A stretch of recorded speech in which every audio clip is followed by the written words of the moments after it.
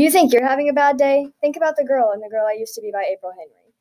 So she moved to her hometown after her parents got killed, and she went to go get hypnotized one day, and she remembered a whole ton of things that happened after her parents got killed, and she there have been a bunch of dark twists and turns in the book. The appeal factors are thriller, and there are a bunch of shocking surprises throughout the entire book.